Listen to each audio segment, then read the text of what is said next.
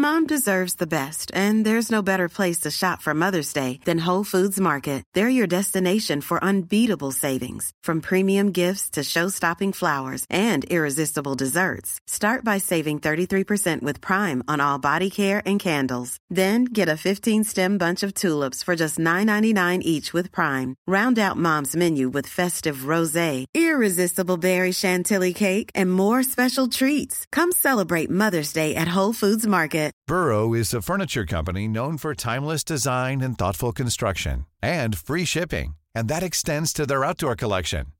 Their outdoor furniture is built to withstand the elements, featuring rust-proof stainless steel hardware, weather-ready teak, and quick-dry foam cushions. For Memorial Day, get 15% off your Burrow purchase at burrow.com/ACAST, and up to 25% off outdoor. That's up to 25% off outdoor furniture at burrow.com/ACAST.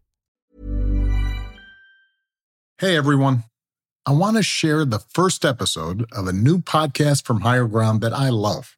It's called The Sum of Us, and it's hosted by Heather McGhee. Heather has spent the past year traveling across America, unearthing stories of solidarity and hope. From rural Maine to the coast of California, Heather has been talking with ordinary people who've come together across demographic, cultural, and political lines to shape their communities for the better. These stories reminded me that we're not as divided as we might think, that there are folks all over this country who are looking past our divisions to build a better future for all of us. They tell us it's not easy, and part of this podcast is lifting up some of the complications and contradictions that we all have to deal with. But I think you'll find the same basic underlying hope in this podcast that I do. In this first episode of The Sum of Us, you'll meet our host, Heather McGhee, and learn more about her journey. It's the beginning of a remarkable story. If you like what you hear, subscribe to The Sum of Us. I'm in Montgomery, Alabama, in the city's central park called Oak Park. There are not too many people here, only a handful. There are more groundskeepers than visitors. I see a children's swing set at a standstill. In the middle of the park, there's a wide, flat expanse of grass, surrounded by remembering old oak trees. The quiet is eerie. It's like it's haunted by something that used to be here. Buried 10 feet beneath this wide lawn is a shell of what once was a dazzling public swimming pool that could hold over 1,000 swimmers.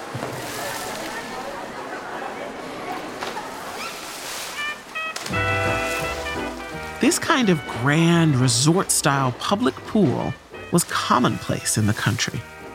In the 1920s and 30s, towns and cities tried to outdo one another, building the most elaborate public pools. During the oppressive heat of summer, swimming pools are a haven of refuge for young and old alike. Hundreds of such pools with well-equipped bathhouses have been constructed by WPA labor. By World War II, there were some 2,000 pools like this across the country. The Montgomery Pool was grand and beautiful, a public work for all, but not really all. Like so many public pools across the country, the Montgomery Pool was reserved for whites only. In the 1950s, Black families throughout the country argued in courts that their tax dollars also funded these public goods, including the pools, so their kids should be able to swim in them too. And when they couldn't, the results could be tragic. In the summer of 1953 in Baltimore, a 13-year-old boy, Tommy Cummings, a Black boy, drowned in the rough waters of the Patapsco River because there was no integrated pool where he and his friends, 2 white and 1 Black, were allowed to swim together.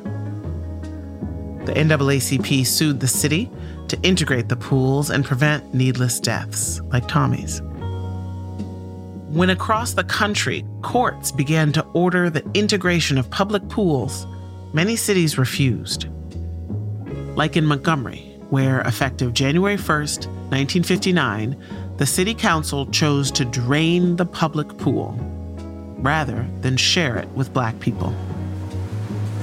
The big, beautiful public treasure, one of the city's gems that had brought pride and joy to white Montgomery, they chose to drain and bury it, rather than allow Black neighbors to use it.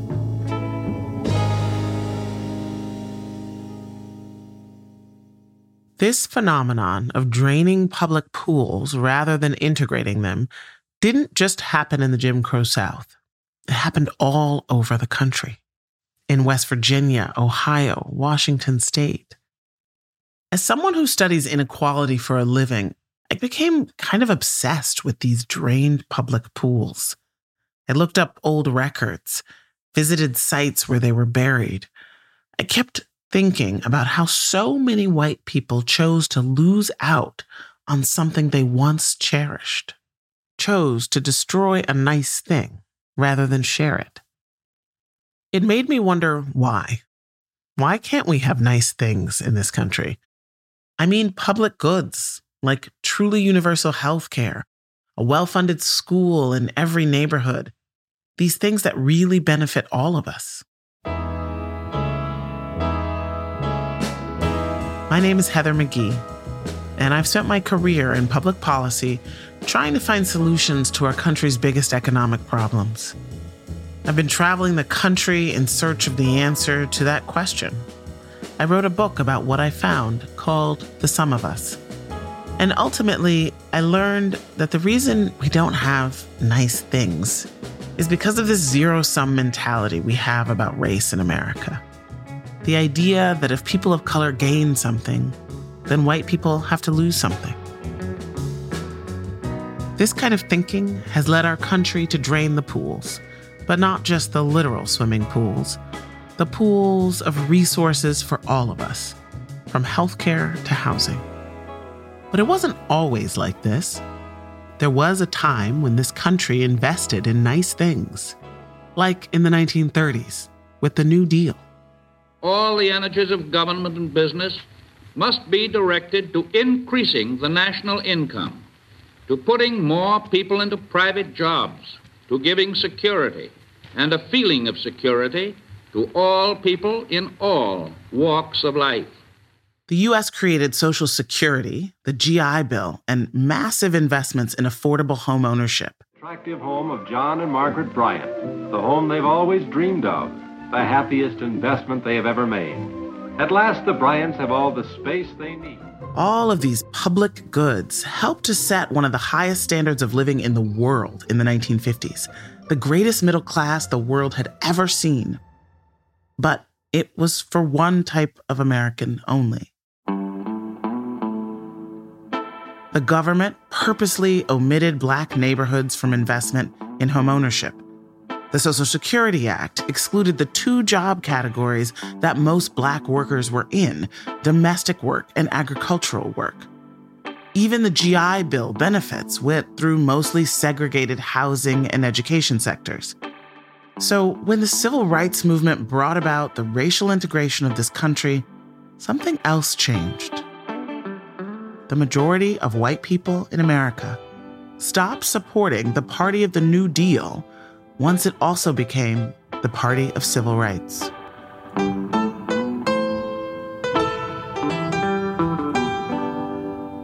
We must not approach the observance and enforcement of this law in a vengeful spirit.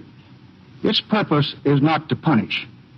Its purpose is not to divide, but to end divisions which have lasted all too long. Its purpose is national, not regional. Inequality began to grow decade after decade. And now, here in the birthplace of the American dream, we have one of the most unequal economies, with housing, healthcare, college, retirement increasingly out of reach for most people. When I got to Montgomery and walked the grounds of Oak Park, it felt like I was on to something, like there was something essential buried there, rooted deep in history. This beautiful pool we all lost out on. Not just people of color, white people lost out on those pools too. Racism ultimately hurts all of us. I mean, I know that racism always hits its intended target, people of color, first and worst. I'm saying this as a descendant of enslaved people. But I don't think we've really come to understand how much racism costs everyone. This country's economic dysfunction, the poverty wages, the collapsing bridges, healthcare that's out of reach, underfunded schools, comes from our inability to share the pool, to really see ourselves as one people, worthy of investment.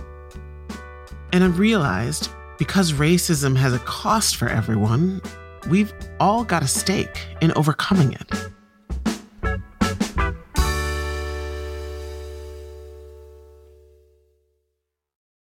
When I was 22, just out of college, I got an entry-level job at a new think tank called Demos.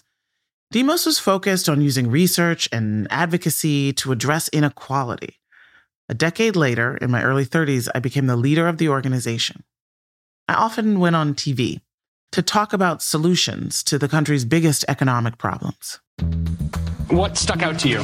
Really, the overarching lack of accountability for the number one issue on most Americans' minds, which is jobs. Right. But I wanted to get you to put this in context. Higher education used to be a public good in this country. And I'd like to hear from all of you. Ms. McGee, would you like to start? Thank you, Senator Warren. That is an excellent question. I'll just say a few things that could be done. One, Congress could stop giving preferential treatment to this kind of income. One day, I was on live TV talking about economic policy and national politics, and a man wanted to talk about something entirely different. His name was Gary from North Carolina. I'm a white male, and I am prejudiced. The reason it is something I wasn't taught, but it's kind of something that I learned. What can I do to change, to be a better American? Gary described his fear of Black men and the things he saw on the news about crime and drugs and gangs. And there, live on national television, he asked me how he could change his racist thoughts. I took a breath and told him, Thank you so much for being honest and for opening up this conversation, because it's simply one of the most important ones we have to have in this country. Your ability to just say, this is what I have these fears and prejudices, and I want to get over them, is one of the most powerful things that we can do right now at this moment in our history. So thank you. So what can you do? Turn off the news at night? Because we know that actually nightly news and many media markets that have been studied actually overrepresents African-American crime and underrepresents crimes that happen by white people. Join a church if you are a religious person that is a Black church or a church that is interracial. Start to read about the history of the African-American community in this country. Foster conversation in your family and in your neighborhood where you're asking exactly those kinds of questions. The exchange between Gary and me went viral, and it shifted something for me. I realized that the Garys of the world have been sold a story about their fellow Americans, a story that makes them not want to share the pool. And no amount of research papers or legislative testimony was going to change that. Laws are just expressions of a society's deepest beliefs. Ultimately, the beliefs have to shift in order for outcomes to change. So I did something unexpected. I quit my dream job to try and understand what it is we believe about one another. I traveled the country. I heard from everyday Americans, from people fighting for higher wages. Joining the movement, I then understood that we were kept in poverty on purpose. This was something the system had built purposely to keep workers divided. Communities protecting their water. Our white organizations that have historically had more power, currently have more privilege, and definitely have more information, are going to be some of our strongest allies. People defending reproductive freedom. It took our tears, it took fallouts, it took disagreements. I'm really proud about that.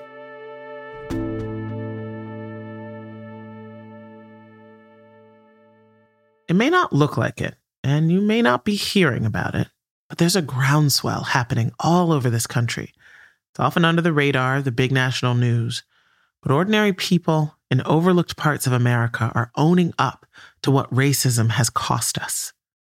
Even though we're in an era of intense division, I've learned that when we truly see each other, have honest conversations, and do the tough and sometimes messy work of crossing boundaries to build solidarity, then we can win solutions to the problems that are keeping most of us up at night. The racial justice uprisings and the pandemic have been turning points. People are demanding more from their government, from their jobs, and from each other. Across the country, labor is on the march. In California and Oregon, 24,000 nurses and other healthcare workers at Kaiser Permanente voted to authorize a strike over pay and better working conditions. New community fridges are meeting a critical need. Volunteers keep public refrigerators stocked. Years of protests by Indigenous people, local farmers, and environmentalists resulted in TC Energy shutting down the Keystone XL pipeline. Because the truth is, things that really matter in life, we can't do by ourselves. I can recycle, but I can't fix global warming. I can read to my son, but I can't make sure his neighborhood school is well funded. But when we come together, those nice things can happen. That's the benefit of cross-racial solidarity, what I call the solidarity dividend. It gives us the collective power to win nice things for all of us. And I found it in some really surprising places.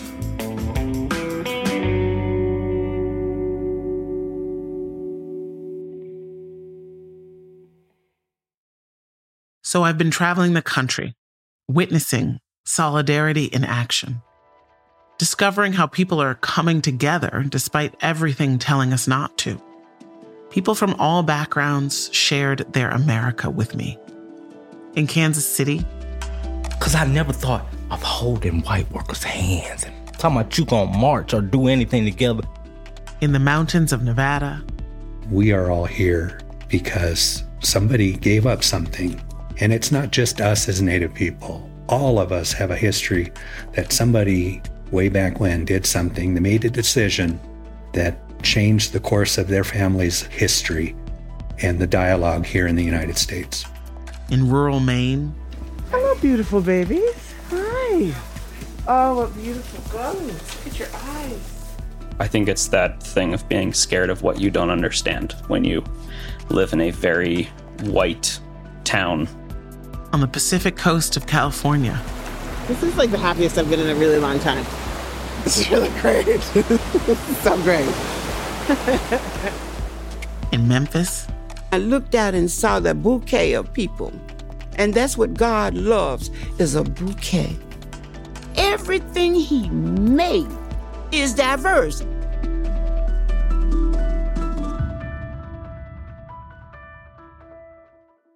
My journey made me a more hopeful person.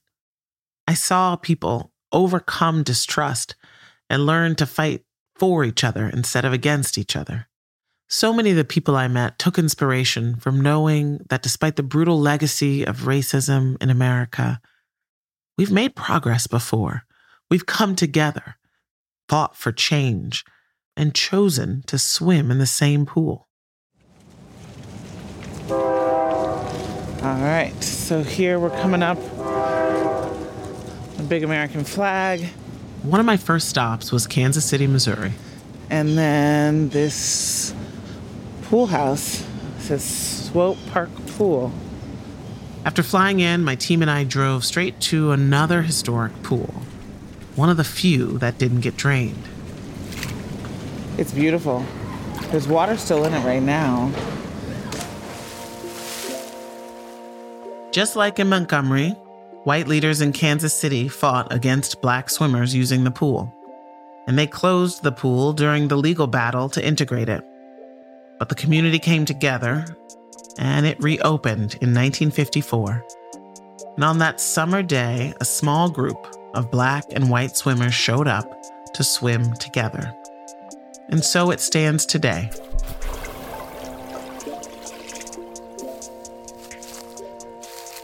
When I walked the grounds, I noticed that the Kansas City pool is also surrounded by oak trees, just like the buried pool in Montgomery. You know, it's funny. In Montgomery, Oak Park, I picked up some of these little acorns from the trees just to remind myself about how, you know, things regenerate, like these generations pass, but ultimately we still got these roots that we need to deal with, and just a reminder of how recent it all was. These remembering trees have now seen generations of children and families of all races swimming together, basking in the sun and enjoying this public good. Enjoying a nice thing. It's what can happen when we're willing to be in it together, when we decide the pool is for all of us.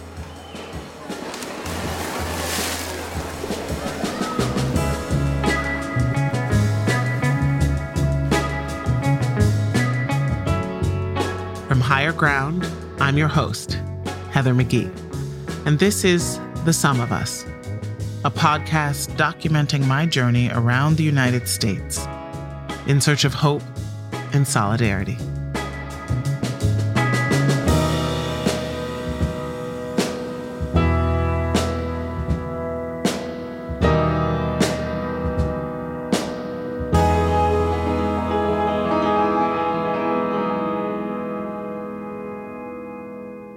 Next time on The Sum of Us, I'm going to take you to Memphis, where I met Miss Scotty Fitzgerald, who lived near pollution her whole life. You could see the pipes and the smoke coming out of the pipes, you know, and then you could smell them stinky rotten eggs. When a new pipeline promised more pollution for Scotty, people came together to do what no one thought was possible. You don't fight oil and gas, you're never gonna win. It's like, just stop an actual pipeline building. I didn't know if that was possible. How Black Memphis and White Memphis came together, despite their differences, to protect something precious. On our next episode.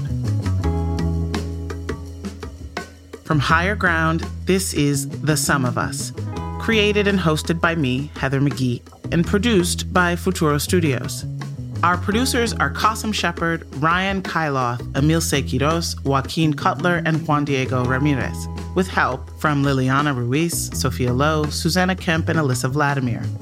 Our senior producers are Nicole Rothwell, Jeannie Montalvo, and Fernanda Echavarri. We're edited by Sandy Ratley and Maria Garcia. Executive produced for Futuro by Marlon Bishop. Mixing by Stephanie LeBeau and Julia Caruso. Research by Lynn Cantor and Carolyn Lipka. Executive producers for Higher Ground are Mukta Mohan, Dan Fierman, Anna Holmes, and Janae Marable. Jenna Levin is our editorial assistant. Executive producers for Spotify are Daniel Eck, Dawn Ostroff, Julie McNamara, and Corinne Gilliard. Our original music and theme song is by The Sacred Souls. Join us for the next episode of The Sum of Us, a podcast in search of hope and solidarity.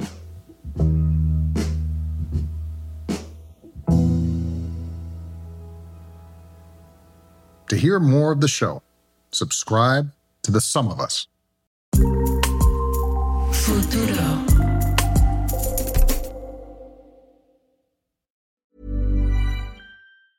Mom deserves the best, and there's no better place to shop for Mother's Day than Whole Foods Market. They're your destination for unbeatable savings, from premium gifts to show-stopping flowers and irresistible desserts. Start by saving 33% with Prime on all body care and candles. Then get a 15-stem bunch of tulips for just $9.99 each with Prime. Round out Mom's menu with festive rosé, irresistible berry chantilly cake, and more special treats. Come celebrate Mother's Day at Whole Foods Market. Planning for your next trip? Elevate your travel style with Quince. Quince has all the jet-setting essentials you'll want for your next getaway, like European linen, premium luggage options, buttery soft Italian leather bags, and so much more. And is all priced at 50 to 80% less than similar brands. Plus, Quince only works with factories that use safe and ethical manufacturing practices. Pack your bags with high-quality essentials you'll be wearing for vacations to come with Quince. Go to quince.com/pack for free shipping and 365-day returns.